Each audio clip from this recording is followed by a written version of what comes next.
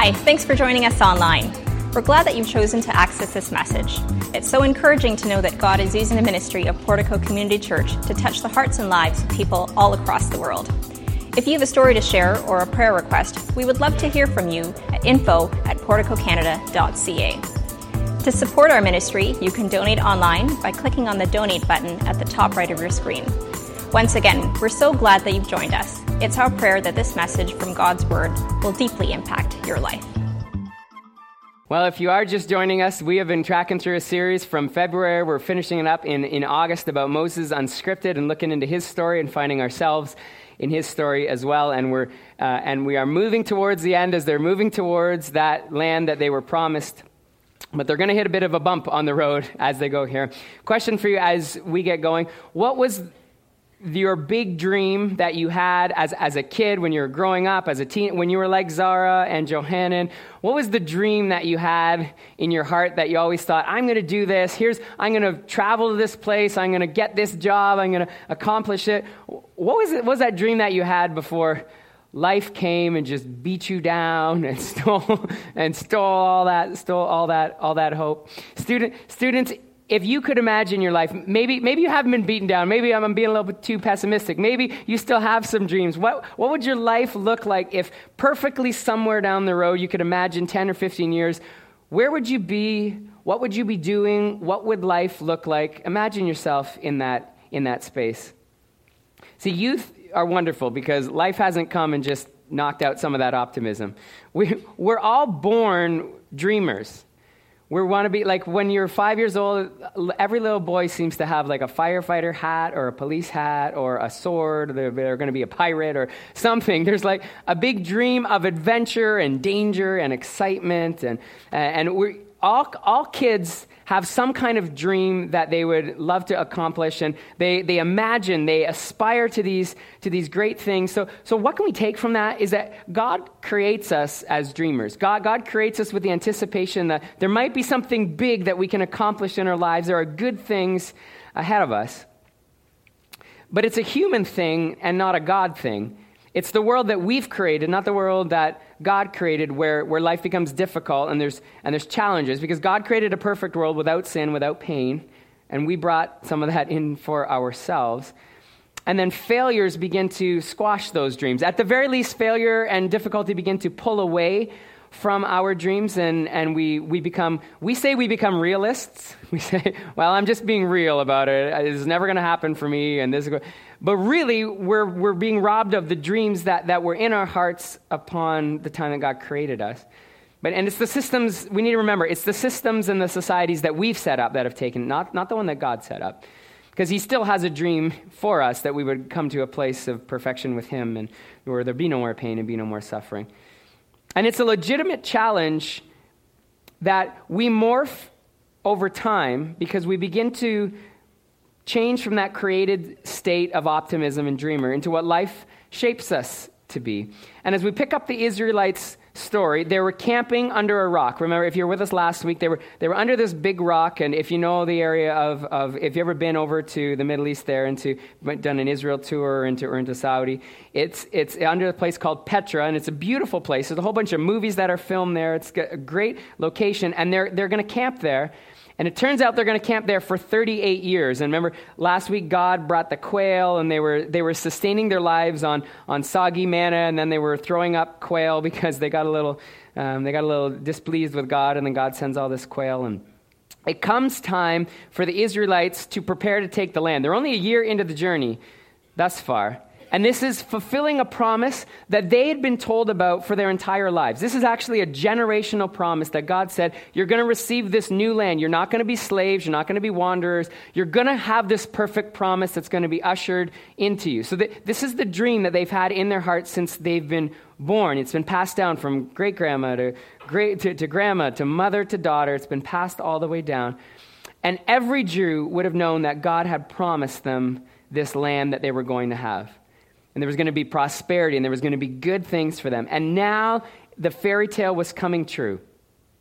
But let's look how things go as they step into this fairy tale. It goes like many of our own lives go. I'm going to ask you to open your Bibles, if you have them, to Numbers 13. If you don't have a Bible and you want a copy of the Bible open, quickly slip up your hand, and one of our ushers will make sure you get it. We got one over here, guys, if we can just get a Bible. Mark's coming, and a few other, anyone else that wants a Bible, we got a few copies back there. If not, you can just open your app or your tablet. Numbers 13, because we're going to go all over the place in Numbers 13, but I'm going to read for you 4 verses, verses 17 to 20. And here's what it says. Numbers 13, 17 to 20. When Moses sent them to explore Canaan, he's sending 12 representatives, one from each tribe. He said, go up through the Negev and into the hill country. It's important to know they're going on the west side of the sea. They're not going on the east side. They'll eventually, down when they take the land, they're going to go to the east side. They're going on the west side through the Negev. See what the land is like and whether the people who live there are strong or weak. Are they few or many? What kind of land do they live in? Is it good or bad? What kind of towns do they live in? Are they unwalled or are they fortified? How is the soil? Is it fertile or poor? Are there trees in it or not? Do your best to bring back some of the fruit of the land. So this is a promise that God had given them. We're going to pause there. God had promised them this land. They're supposed to go and take it. And Moses said, before we go, let's go look at what this land looks like. Let's go look at the challenges. Let's go look at what we might face as we go to take this land. Now, it's about 175 kilometers from where they were camping up into Jericho. It's going to take probably, if you can average on a good day 20 to 25 kilometers walking, like you're going to get your 10,000 steps. That happens in 10 kilometers, so you're going to be 20,000, 25,000 steps during that day. It's going to take a whole week of doing 25,000 steps. And these 12 individuals, they scout the land out for 40 days, one from every tribe, so nobody could say, hey, we didn't get one of our family to go take a look at it. One of our family didn't get to go. This was even. Everybody was going to make a group decision. Are we going to go ahead now and fulfill the promise that God has given us? Are we going to live out our dream? Numbers 13:1. Scan up there. Remember this. Send out the men to explore the land of Canaan, the land I am giving to the Israelites. It's important to know this verse. This is the land God already said, I'm giving it to you. This is your promise. This is fulfilled for you. I'm giving it. What I see is that God already intended to give Israel something good, but they had a part to play in this as well, and that's our first fill in the blank. God expects us to be actively involved in his plans for our lives. So God was going to give them the land. It's yours. But then he said, now you're going to go, and you're going to have to scout it. You're going to scout it out. You're going to fight the battle, whatever battle is in place. God has plans for our lives. God gives us dreams that he already intends to make them happen. They're already in work. However, it's not less spiritual of us to get involved and work these plans, to make these plans happen. Sometimes we have this Christian ideal that the most spiritual thing we can ever do to make God's plans come to take place is just to sit there and pray. It's just, if I just pray, this job will happen. If I just pray, Zara, if I just pray for 5 years or 4 years of high school, don't do any assignments, don't sign up for anything, you'll just graduate because God's going to make it happen, right? Yeah, sure, she says. She's like, I like this church. I'm coming back I don't have to do anything. See, that sounds crazy to us, right? We would say, I don't have to do any work. I don't have to study. I don't have to do the extra time. No, we know we have to do that. But isn't God's good plan for Zara to graduate and move on? But Zara's got to participate in this. God has intended good things for her, but she's going to have to participate along the journey. And sometimes the most spiritual thing we may ever do in taking hold of God's plan for our lives might not feel very spiritual at all.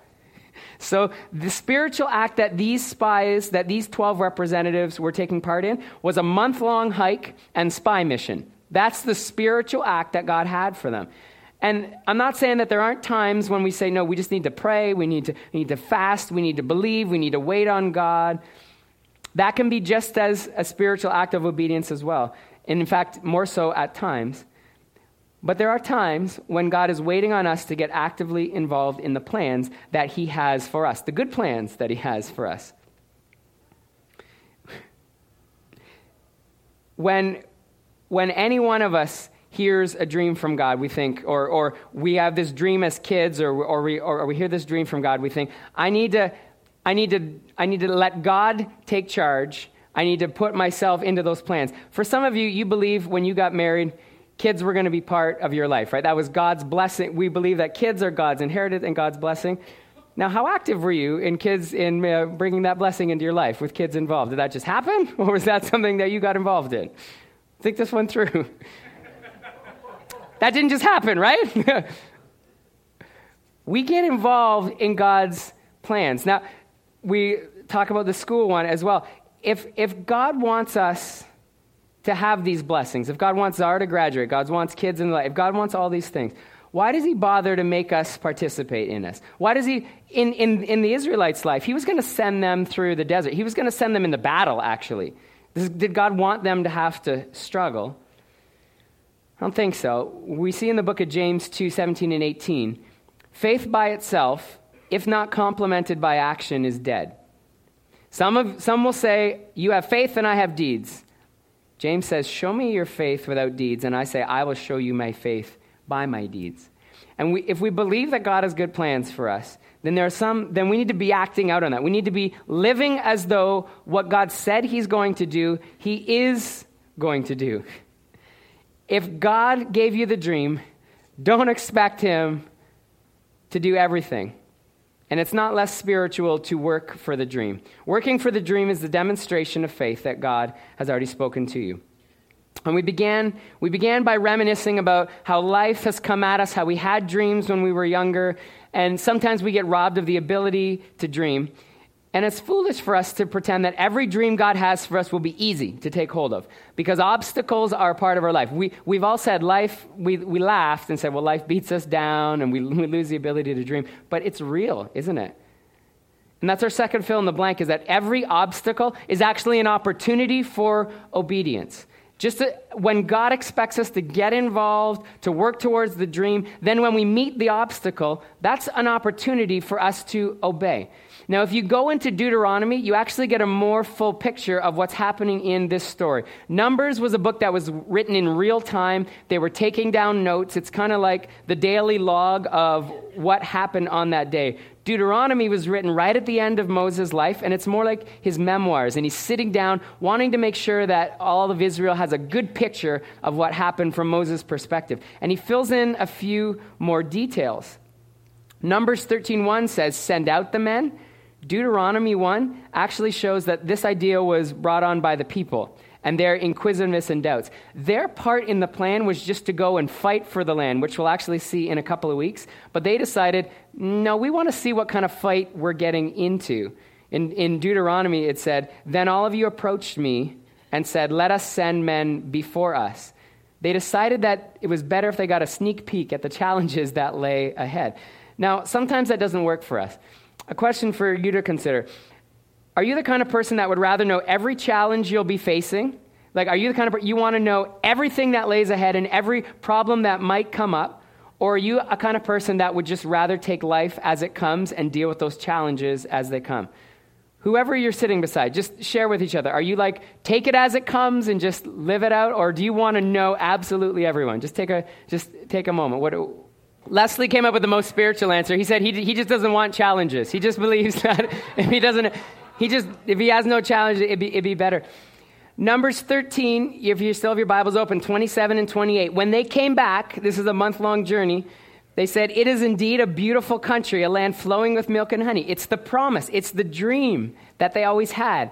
Here's the kind of fruit it produces. They had men carrying it back on poles.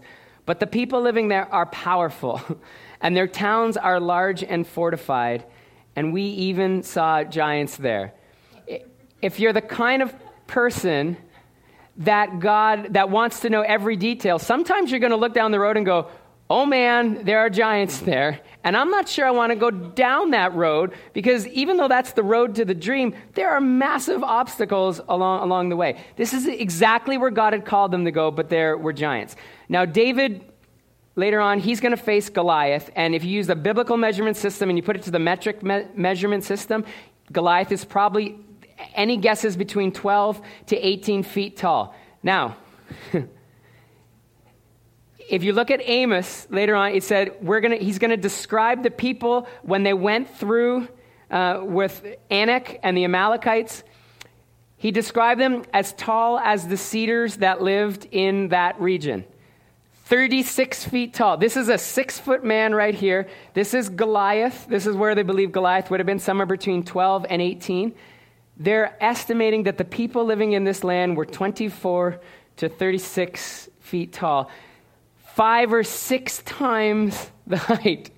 So when they walk through the land and they're like, oh, this is where God wants us to go, is it? We're supposed to take down that guy, not an 8-foot tall, 10-foot tall, a 36-foot tall guy. Now, Numbers 33 describes them. You're like, how does a person grow that tall, right? Numbers 33 describes them as Nephilim. And Nephilim are God-men. And this was first referenced down in Genesis. And we're going back to the baby-making part. But this is where angels who rejected their role in heaven came down and had the sons of men and angels who were referred to as Nephilim, which we believe are living in this region, having 36-foot tall babies. Now, is that an obstacle you want to face as you're going along? For those of you who said, I want to know every obstacle that comes along my way, I just wish God would tell me every detail. I would be fine if I knew all the challenges. Are you going to fight this battle against a 36-foot man? I don't think so. I don't think so.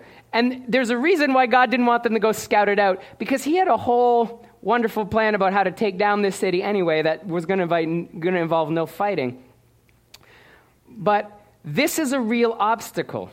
God preferred that his people wouldn't have laid his eyes on this obstacle. Have you ever heard the phrase paralysis by analysis? You analyze everything and then you don't move. And the dream that God put in your heart, the things you want to do, the life that you can envision, you don't move because you're a realist, because you've seen the giants, because you analyze every obstacle that might come along your way and you're frozen because you don't want to take a misstep. Taking on a walled city of giants is a poor strategy in a military battle. I will say that, unless God has given you a dream. And research and planning and being a part of the plan is very important, but it should never stifle an act of faith. It should never get in the way. If God has said, I will do this, and it's not possible with your own understanding, but with me, it is possible. Research and planning should never stifle an act of faith. Christians have a tendency to characterize every obstacle as a closed door and move on. Have you ever heard this? Well, I was moving forward, but God closed that door because I didn't get it right away. I was going to do this, but it was just a closed door because people were rejecting my idea. If you are walking through the land and see a 36-foot giant with a sword in the land you're supposed to be in, you could call that a closed door, right? That's basically what they're saying. They came back to Moses. That was the promise God had for us, but it was really a closed door because there's some land over here with like 5-foot tall people. And I think we're going to try over. This feels like an open door. We're going to go. No. If God speaks something, obstacles are not issues where we turn and run. Obstacles are opportunities for obedience. Challenges are not necessarily messages from God. Challenges build up character. We're not always the person that we could be when we face a challenge and we start to rely on God, they build up our faith, they build up our resilience, they reveal skills that we may never have had. Challenges are sometimes gifts from God to build up our faith. They're put in our place so that we are refined and we're not left as we are. And here's this challenge that the Israelites face, preventing them from going to the dream. What do we consider for that for ourselves? It's quite possible that there's a giant standing in the way of your dream, in the way of the reality that you picture. And it's so much easier for us to believe that that giant is put there by God to make us move on. That giant shouldn't be there. It's easier for us to give credence to the giant than it is to give credence to the promise of who God says that he is. And we need to begin to look around at the evidence that God has already provided us with. In Numbers 13 and 23, it says, when they reached the valley, they finally got there, of Eshcol, they cut off a branch bearing a single cluster of grapes. one cluster of grapes. It took 2 of them on a pole, carrying it back with some pomegranates and figs. This was the promise God had already made. This was the right place. God said, it's going to be an unbelievable land. The river's going to be flowing through it. It's going to be lush. It's going to be fertile. Have you ever gone biking in Niagara-on-the-Lake or just been walking down there and you're walking by and you can smell the peaches? We did a bike trip there last year and our bikers were about to give up there. I'm not biking anymore. I'm getting off and having some fruit. If you're walking through that region, it's just it's unbelievable. That's the land that was supposed to be for them. We give up on our dream of living in Niagara because it's $3 million to buy a house there. But we're just waiting to say, God, or Rick, just go and live in Niagara-on-the-Lake. You can still be here with Portico. You can commute in, but I'm going to give you that home on the escarpment with the peach orchard in the background. I haven't heard that yet, but I'm still listening. But here are the Israelites seeing this land. God had said, "This is yours. Just trust me." And so our last point is that fear is the potential to rob us of that promise. They always had the promise, and they're going to lose the promise that God had for them. Fear is this emotional state that triggers a physiological response in our body. We need to know this, okay? When we become fearful, we get into fight or flight. You ever heard this? Fight or flight, you have fear. It's important to remember because we were created hardwired to think and act differently when we enter a state of fear. And it's actually to our benefit. There are reasons why we should. We're able to run faster. We have tunnel vision and we lock in on the challenge that's in front of us. Now that's good if there's a bear in front of, when sometimes we're working with kids trying to figure out what fear is, we'll call it, is this a bear of a problem? And they're looking at a problem. We say, is this a bear or is this like a little teddy bear that you shouldn't be afraid of? It's just a teddy bear appearing to be a bear. And all of a sudden they're locked in and all they're seeing is this horrible issue that's in front of them. And that's why actually eyewitnesses in most cases are not reliable, because when there's a fearful, stressful situation, all you see is this. You don't see anything else happening. And the Israelites get into the land and they see the giant. They've forgotten all about what God had done over the last 40 years or the last year of their life. All the promises God had done, all the miracles God had done when it seemed absolutely hopeless. They locked in and they were tunnel visioned. As humans, we have an increased response time with strength and with speed. It helps us run away. We dig in harder when we need to fight. We have this strength. And parents, you see this with your kids, right? When they're fearful, they become so much more stubborn, and that temper, the volume of their crying goes up and up and up, right? We see this fight or flight, and they can't think logically anymore. It doesn't leave when we're kids. It travels with us into adulthood. They get into fight or flight and they say, we can't do this. And they're stuck in this phase. And past experiences can condition us to enter this state of fear or anxiety with a trigger. Now remember, we looked at a few weeks ago, the Israelites, they were slaves, they were beaten, they had no homes of their own. These were abused, traumatized individuals that were now learning to follow God out in the desert. And so when they saw somebody that could, if they were about to fight them, that could have defeated them and they would have become slaves again, how do you think they would have responded? Fearfully. And we go, I don't think so. I'm not going back into that life. They said, actually, it'd be better for us just to go back to Egypt. At least Egypt is beautiful and we could be slaves there. Now we're in the desert being slaves. I don't think that's a great option for us. Rational thought leaves when you become fearful. And when they saw the giants, they gave into their fear instead of living out their faith. Fear felt like the logical response, but really it wasn't. And verse 31, if you have it there in front of you, look at that. 10 out of the 12 spies who knew the very same promise of God, that they had been raised with that promise, they had carried it with them, they saw the dream, they saw God doing miracles, they said, I'm not going forward into what God has promised for me. And next week, we're going to look at the response of the whole crowd. But for this week, we're going to focus on those spies as individuals, and we're going to focus on our response as individuals. 12 individuals had seen the land, they had seen the giants, and they had all seen God's faithfulness, and they all knew of God's promise. 2 of them, Caleb and Joshua, responded this way. 36-foot men with swords. Let's go at once and take the land. We can certainly conquer it. Is that craziness or is that faith? Is that faith in who God is, who he says he is? And for the men who gave into fear, watch God's response. And this is disheartening. Numbers 14 and 30. Surely you shall not come into the land which I swore to settle you, except Caleb, son of Jephunneh, and Joshua, son of Nun. God had promised them deliverance from Egypt and entrance into the new land. They only got deliverance from Egypt. They didn't get the new land. They missed out on part of what God had promised them because they let fear take control of how they were going to respond. The band's going to come back. There's a Japanese proverb as I was preparing for this morning that I read. Beautiful. It says this: fear is only as deep as the mind allows. Think that one through. Fear is only as deep as the mind allows. And I was thinking about this from a Christian perspective. How many times do the writers out of the Bible say, even though I walk through the valley of the shadow of death, I will fear no evil? The men who stood in the flames in Babylon, the three of them, that said, I believe that God can deliver us from the flames. And even if he doesn't, I'm still going to believe that God is our God. I don't fear you. I trust in God.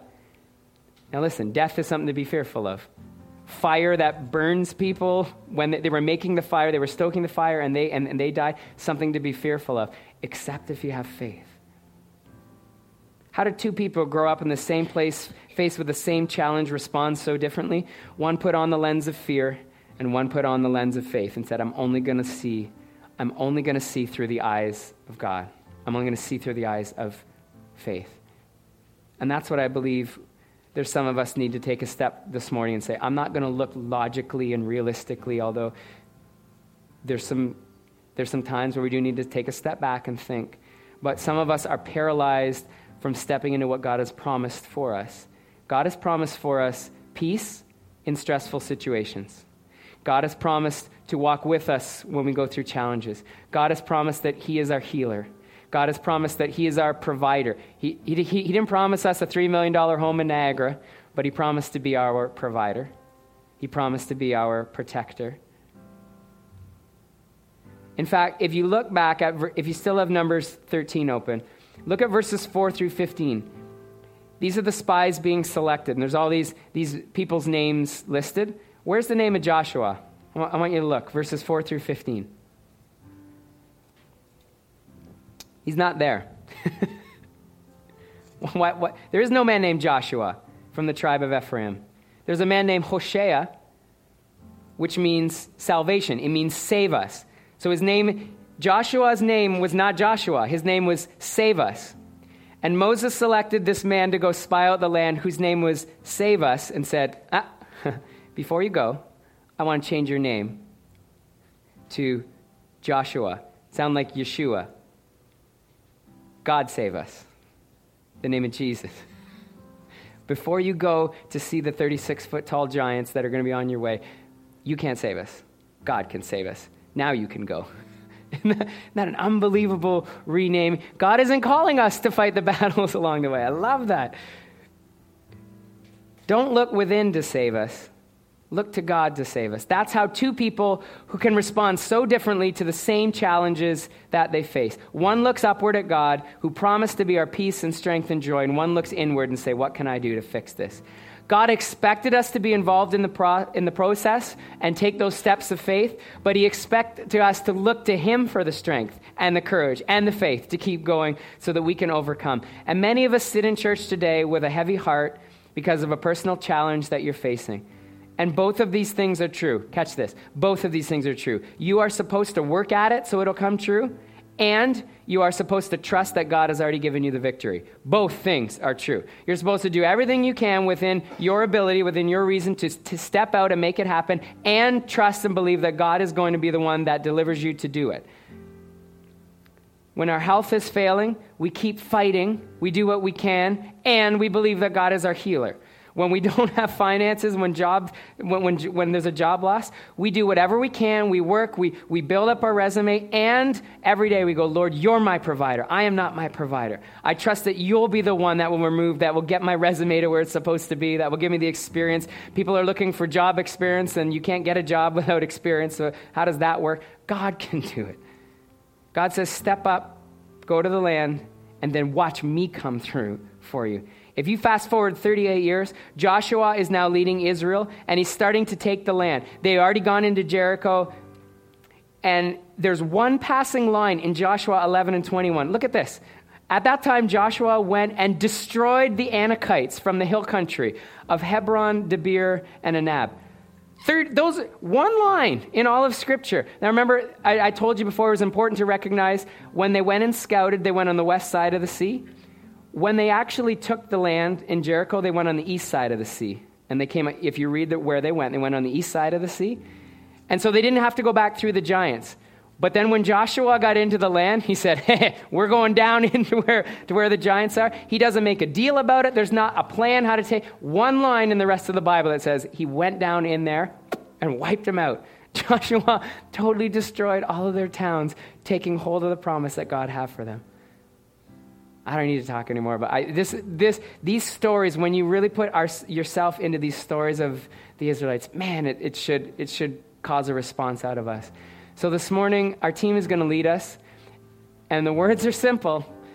It says, I'm no longer a slave to the fear that I have, but I am a child of God. This morning, if you have something that's fearful, this is an opportunity to supernaturally say, I'm going to release it. And I'm going to believe that God is who he says he is. I'm still going to be faithful to be who he's created me to be, but I'm going to believe that God is going to do something supernatural in my pathway. We just stand and sing with us as a response as we get ready to close this morning.